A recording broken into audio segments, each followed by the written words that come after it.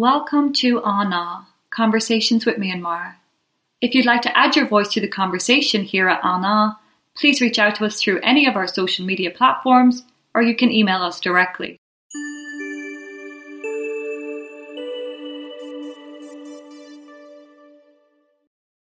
This conversation features Amanda, the Executive Director of Sequa Academy. When the coup broke out in February 2021, Amanda was in her final year of university and just one semester away from graduating. Like so many young people in Myanmar, Amanda's education had already been disrupted by COVID-19, but when the coup happened, she was completely robbed of her education. When the military took over the country, Amanda and other students saw no future under a military education system and decided to fight back in their own way by setting up an alternative education system. They set up Sequa Academy, which is a non-profit social enterprise dedicated to providing free, formal education using modern methods to children from a diverse array of backgrounds.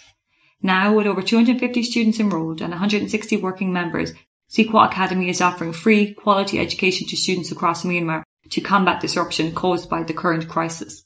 Here, Amanda talks about the motivation behind setting up Sequa Academy, the vision and aims of the academy, as well as the challenges they face operating an online school in Myanmar under a military dictatorship.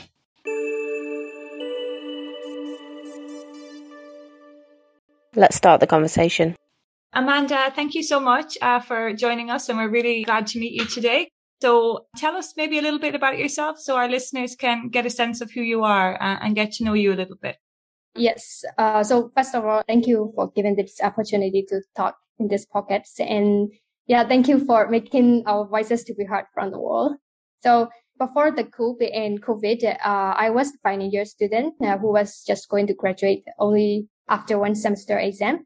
And then I was worried about taking exams since, school had closed for like a year for COVID-19 in 2020. So I was worried whether I could do well or like, how am I gonna study all those lessons back or something like that. And on the other hand, I have also started working at Taipan Hub since 2020 September. And also I had another full-time job too. So, like my life was full of goals, plans, and full of dreams and passions and many things I was planning to do in the upcoming years. But then, on the February 1st, once I woke up, all the things had gone since then. Amanda, tell us then, as you mentioned, when February 1st happened, it had a big effect on everybody in Myanmar. So how did the coup affect you? So can you tell us a little bit about how you and your family were affected by the coup?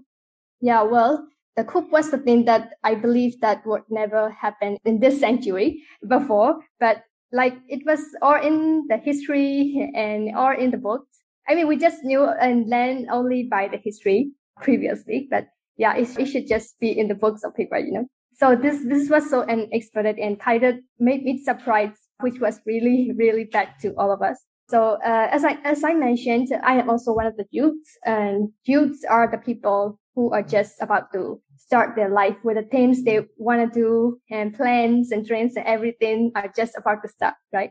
So we are just about to open our doors to step outside to see the world. But what would you say if someone blocked your door before you go when you are ready to go outside, right? So mostly students like us totally lost the degree, which they had been studying really hard for like 5 years. They are just gone. And say if we are going to work, I think the connection between our education system in Myanmar and jobs is still not well introduced, or I may say not well structured yet, because most of the jobs still put the degree requirement in the job description. So, how could students get into the career with this continuous education, right? So that's why I think most of the students still, including us, but I have jobs, so I'm not getting lost. But previously I got lost and motivated. So for the family and living situation, the prices of everything has been rising, so that living expenses also become higher than previous years. So everything becomes unstable and comfortable, not secure, not safe, and the living environment is like drowning day by day after all this coup has happened. So yeah. So Amanda, I just wanted to ask you, when the coup happened, did you join the protests yourself? Yes.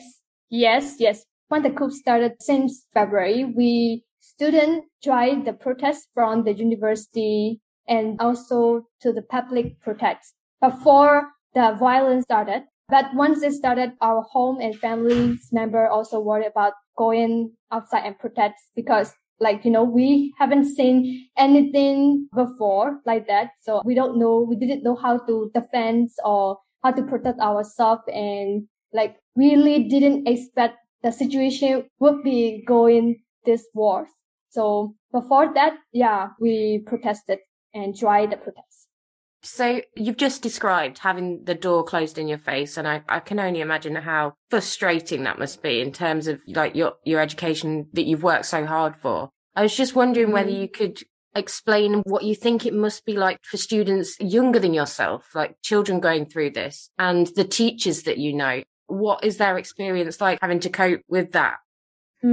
Yeah, to talk about teachers, children, and students, I may a little bit explain about our education system before, because education in Myanmar was in development stage in those previous 5 years. The curriculum, teaching methods, teaching and learning aids, interactive learning, and the way the education was shaping was kind of satisfactory, but yet there are still many children who cannot be still accessible to all those developing education because, from the ethnic areas or the children who have to work to earn money for the living and for the family. There are still many children out there who cannot be accessible. We believe that should be the responsibility for all of us to give the fair education and equal education to all children in Myanmar. So anyhow, before this coup and COVID happened, even though the education system was not well structured yet, it had some progress, and that all the teachers and children and the students like us had the chance to get into the developing education system, like hybrid, traditional and developing stage. But now, all the teachers, students, and children have been actively participating in this civil disobedience movement. Education has ceased for sure till now, but the rest of the civilians were not reaching, including us, because we youths are always aware and discovering what our community needs and how we can help. So there are still some percentage of teachers, children, and students who is still in the CDM, civil disobedience movement. So that's why we are here to support them and to maintain our actions and our activity till the end. So That's fantastic. I think you've touched on this a bit, but could you just tell us what motivated you to set the school up? Yeah. So before Sigwa Academy, I might need to introduce a little bit about Thich Ban Hap, because Sigwa Academy is a branch of Thich Ban Hap. So we started Thich Ban Hap. Thich Ban means science in Myanmar. So Thich Ban Hap to be able to provide precise computer science education and digital literacy as a free education since last year September. So our classes were running before the coup, and on February 1st, we had announced that we closed our classes until further notice. But then parents frequently, ask us are we going to provide formal education, or are we going to give the continuous education during this crisis or something like that? So to think about that, we, Thich Ban Hap, also planned to start our own institution like Sigwa Academy in our ultimate goal and plans. But due to the situation, and as we are present in the future of children and would like to contribute in a part of education sector for all children from Myanmar. So we were why not? Let's start. And then, the Sigwa Academy was established in May 2021.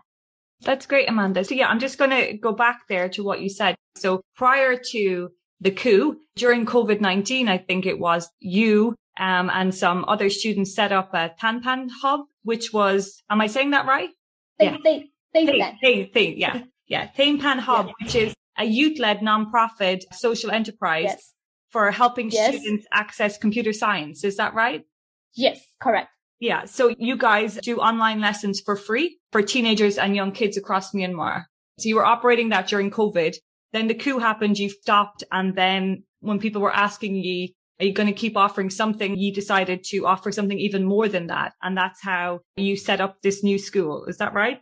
Yes, correct. So I'm going to say it's Zchat Academy. Am I saying that right?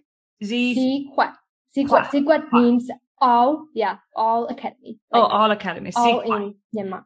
So Zquat Academy is a non-profit social enterprise, and it's a branch of this other school that you had, and you're actually providing formal education, but you're doing it in a very modern way.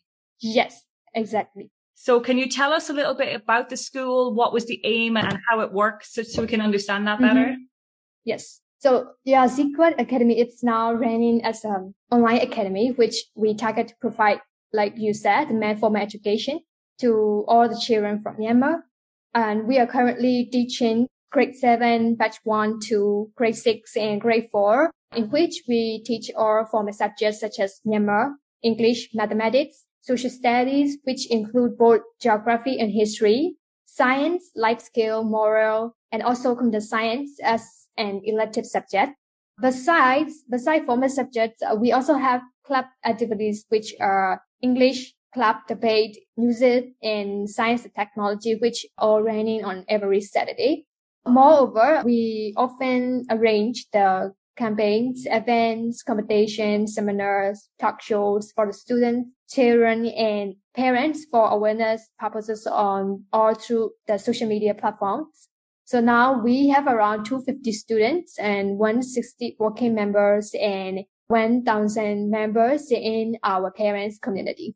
So the ultimate goal of Zquat Academy is that we believe we have to be responsible for our next generations and for the future of the children. So we have to do this, because if we don't, who else, right? So the main thing is that the education, we have to continue the education no matter what.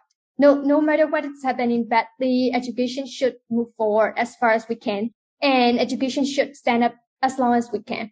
So we think education is the main thing to develop the community, society, and most importantly, the country. So we are going to create and maintain an environment in which all the children in Myanmar can be able to access any education through many social backgrounds. And another thing is that since we believe that what everyone wants and what everyone is trying to develop would be the federal education system, and it will be brought to us sooner or later. So we are going to support it, and we are always ready to help and contribute as much as we can from the private sector. Yes.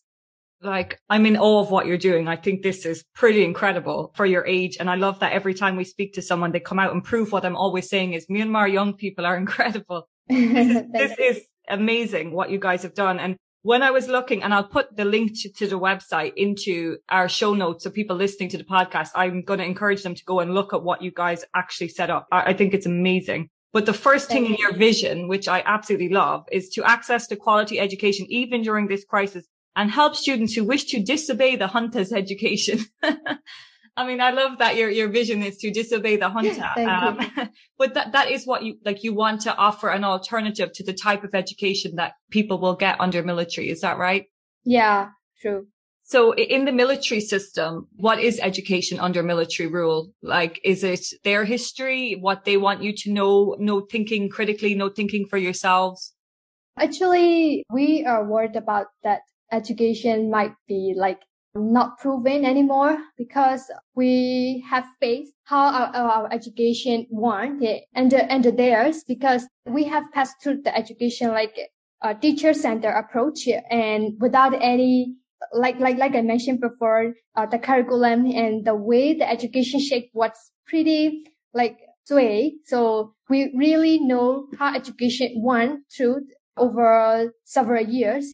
The means that is the mindset and the way they teach is which does not include critical thinking, any problem solving or something like that. So we missed that chance. So we surely know that they are the things that should be taught in the education since primary, secondary. So we would like to give all the things that we missed before to the next children and for our younger sister and brothers.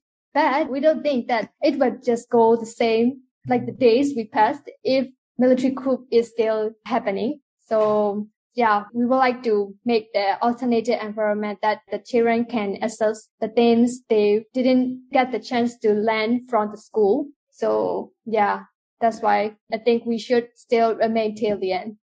That sounds fantastic. And you're teaching online? Yes, teaching online. For now, yes. But yeah, we are trying to give the offline education also because like we are all currently running from the online and giving education facility all from online. So only some areas that have internet access, such as like Yangon and Mandalay and Napier can access to our educations for now, so far. But we are also trying to expand to reach out to some areas that are still available for education. So in upcoming years, we would prefer to implement the offline educations as much as we can. So like one thing is that all of our education can be accessible from any kinds of socioeconomic backgrounds and any kinds of living environment. So we are trying to develop that environment also.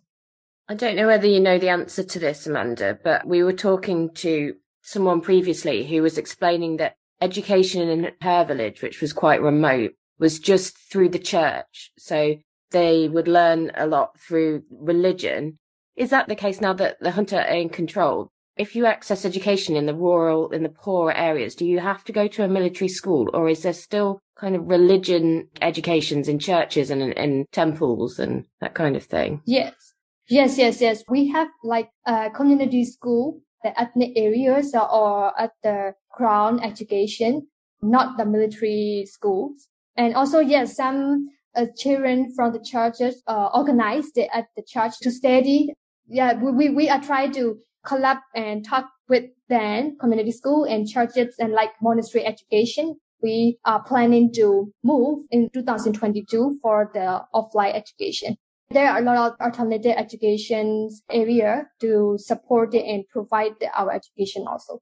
Wow. So what currently is the average day, the average timetable for one of your students? We are currently running the classes from Monday to Friday and Saturday for the club activities. And starting from 9 a.m. till the 3 p.m., we have 4 sessions per day. And for each hour, it takes 45 minutes. And are the classes live or are they pre-recorded? We are currently teaching using the platform, Zone platform.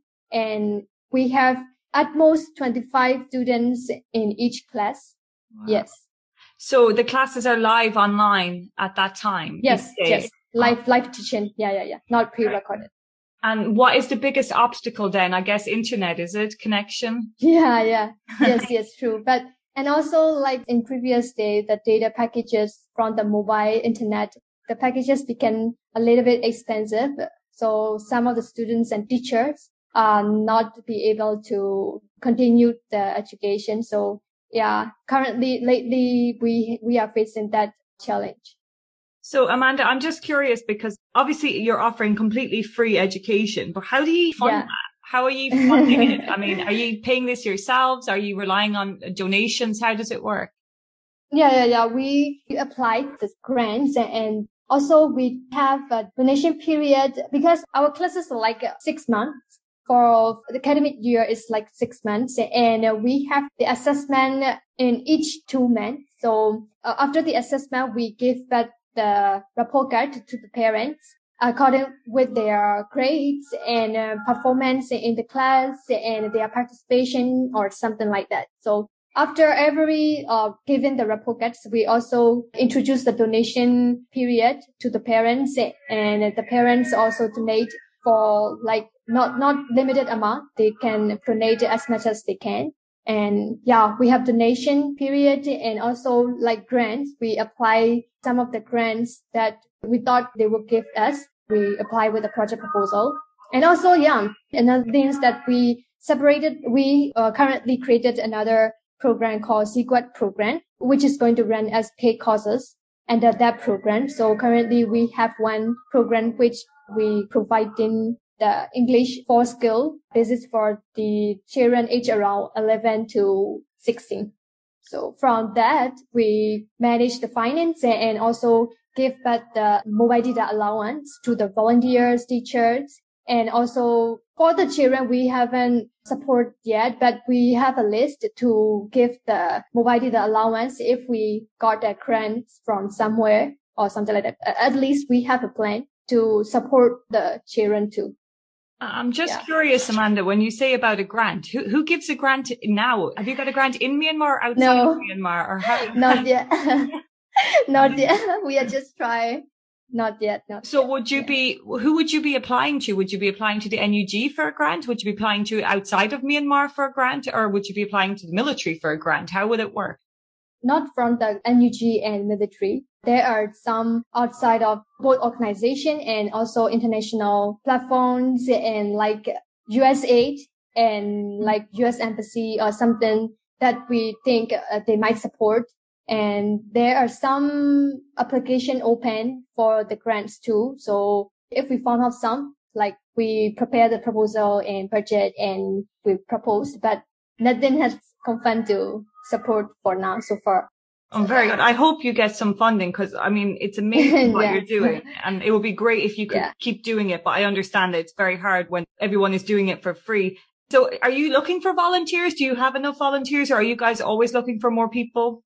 We are currently running with the volunteer members and we have some category like permanent members and volunteers member. And they have different separate job description and working hours. And like the workload is a little bit different between permanent members and volunteer members, but we all are still unpaid for now so far because like as we mentioned before, but mostly we always prioritize the academic department. If we have to start giving the funding, we always prioritize the academic, which means teachers and the children. After that, if we have some more, we will just spare to another department, the working members too.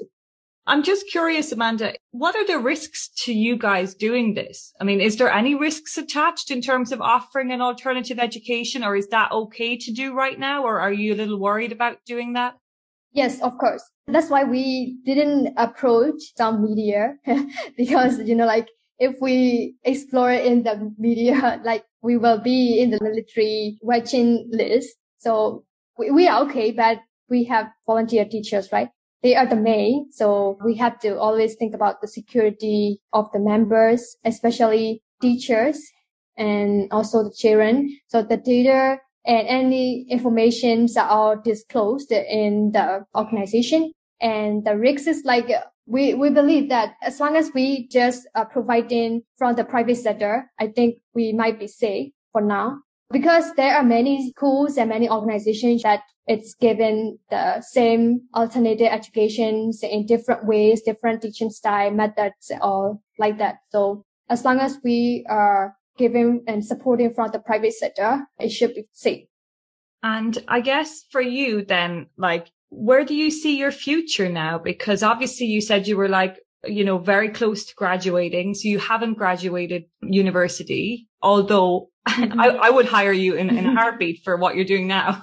So obviously all of your skills and talent are there regardless of having gotten that final exam. But how do you see your future now? For me, I'm doing the parallel jobs. Like I have full time on the other hand, which I think I can earn some money.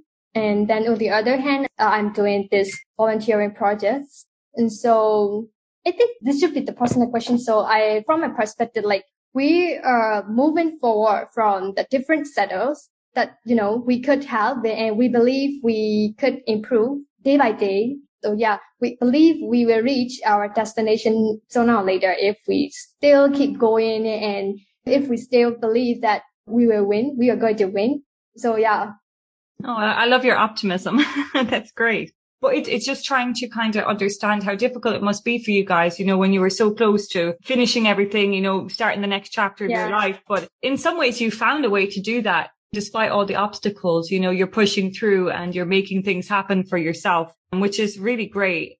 I guess, Amanda, the concern I would have for your school is if the internet was to go in Myanmar at some point, then that would be a real problem for you guys. Yeah. Yeah. Yes. Correct. Do you have a plan for that?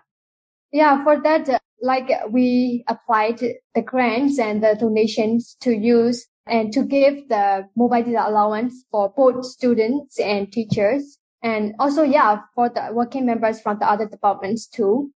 The main is that we have to fight as much as we can. So that is the main thing, because they are also willing to contribute and they are also willing to plan, study, and for teachers, they are also willing to teach their children.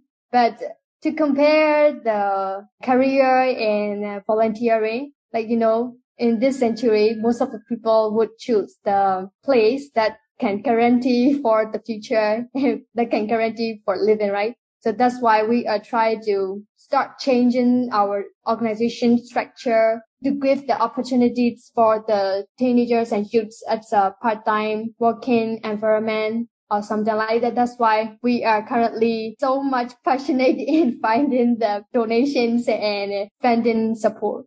And are most of your volunteers and the people working with you, are they mainly all students? Yes. Mostly we have volunteers around 16 to at most 23, 4 years. So we can say all the members are youth. Are you always encouraging more students to come and help you guys? Do you need more volunteers all the time? Yes, because the academic year of us is 6 months. So they have to commit for 6 months. A little bit too much for some of the volunteers. So some of them left for their personal cases or something like that. But we always try to maintain the classes and all the subjects to be taught to the children. So after they left, we have to recruit to complete the gaps of the missing positions. So recruitments are occasionally going on. I know a lot of students listen to this. I know a lot of my former students listen to this, so I'm going to encourage them to dedicate some time and maybe try and help you guys out if they have time. And it's Myanmar time zone that you guys are working on, yeah? Yes.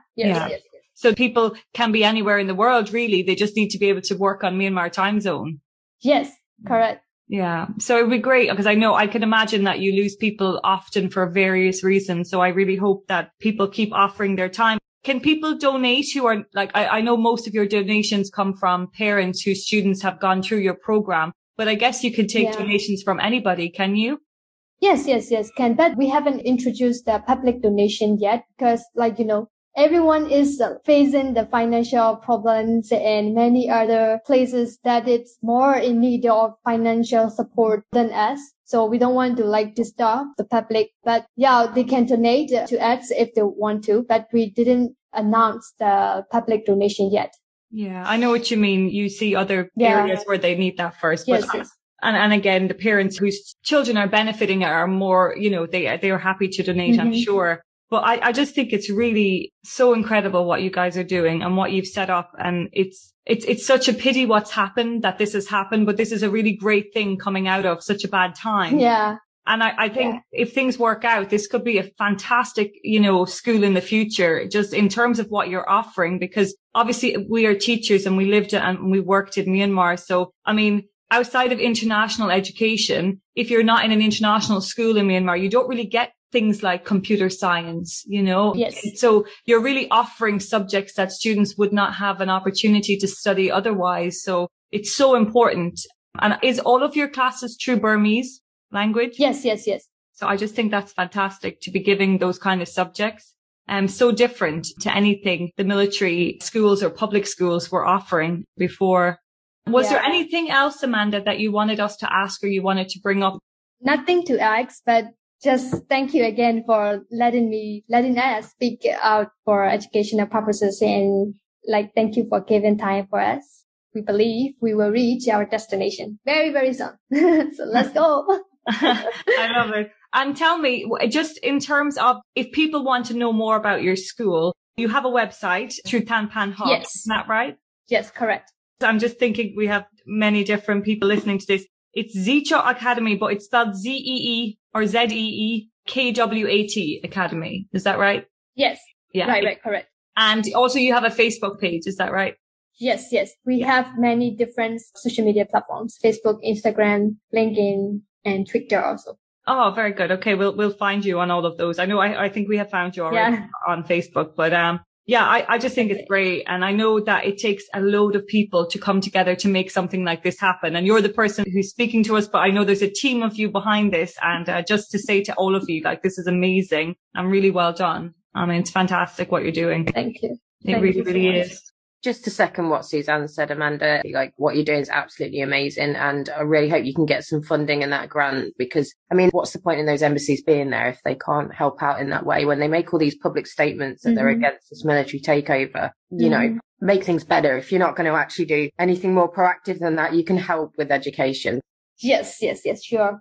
Yeah, it's really been great talking to you. And look, well done. It's really fantastic. Honestly, I mean, and I think anyone who goes and looks at your website, I'm like, oh, wow, this is the real deal. Like, so professional. Like, this is super professional. Like, it really isn't just for your age and what you're accomplishing. Like, you know, I always say the future of Myanmar is safe with you guys, you know, because you're a great generation, so much drive, and it's fantastic. So yeah, I hope you can continue. I hope the internet stays on in Myanmar. I hope it stays accessible. And I hope that, because I know how smart all of you guys are, there's a team working on an offline version in case there's needed in the future. But yeah, and I hope anyone listening who, you know, maybe works in areas that offer grants, or, you know, maybe they work in NGOs or organizations, maybe that they will think about how they might be able to help you guys out. Because I think that would be really great. Thank you so much for your time today. Have a great day ahead. Thank you, guys. Bye.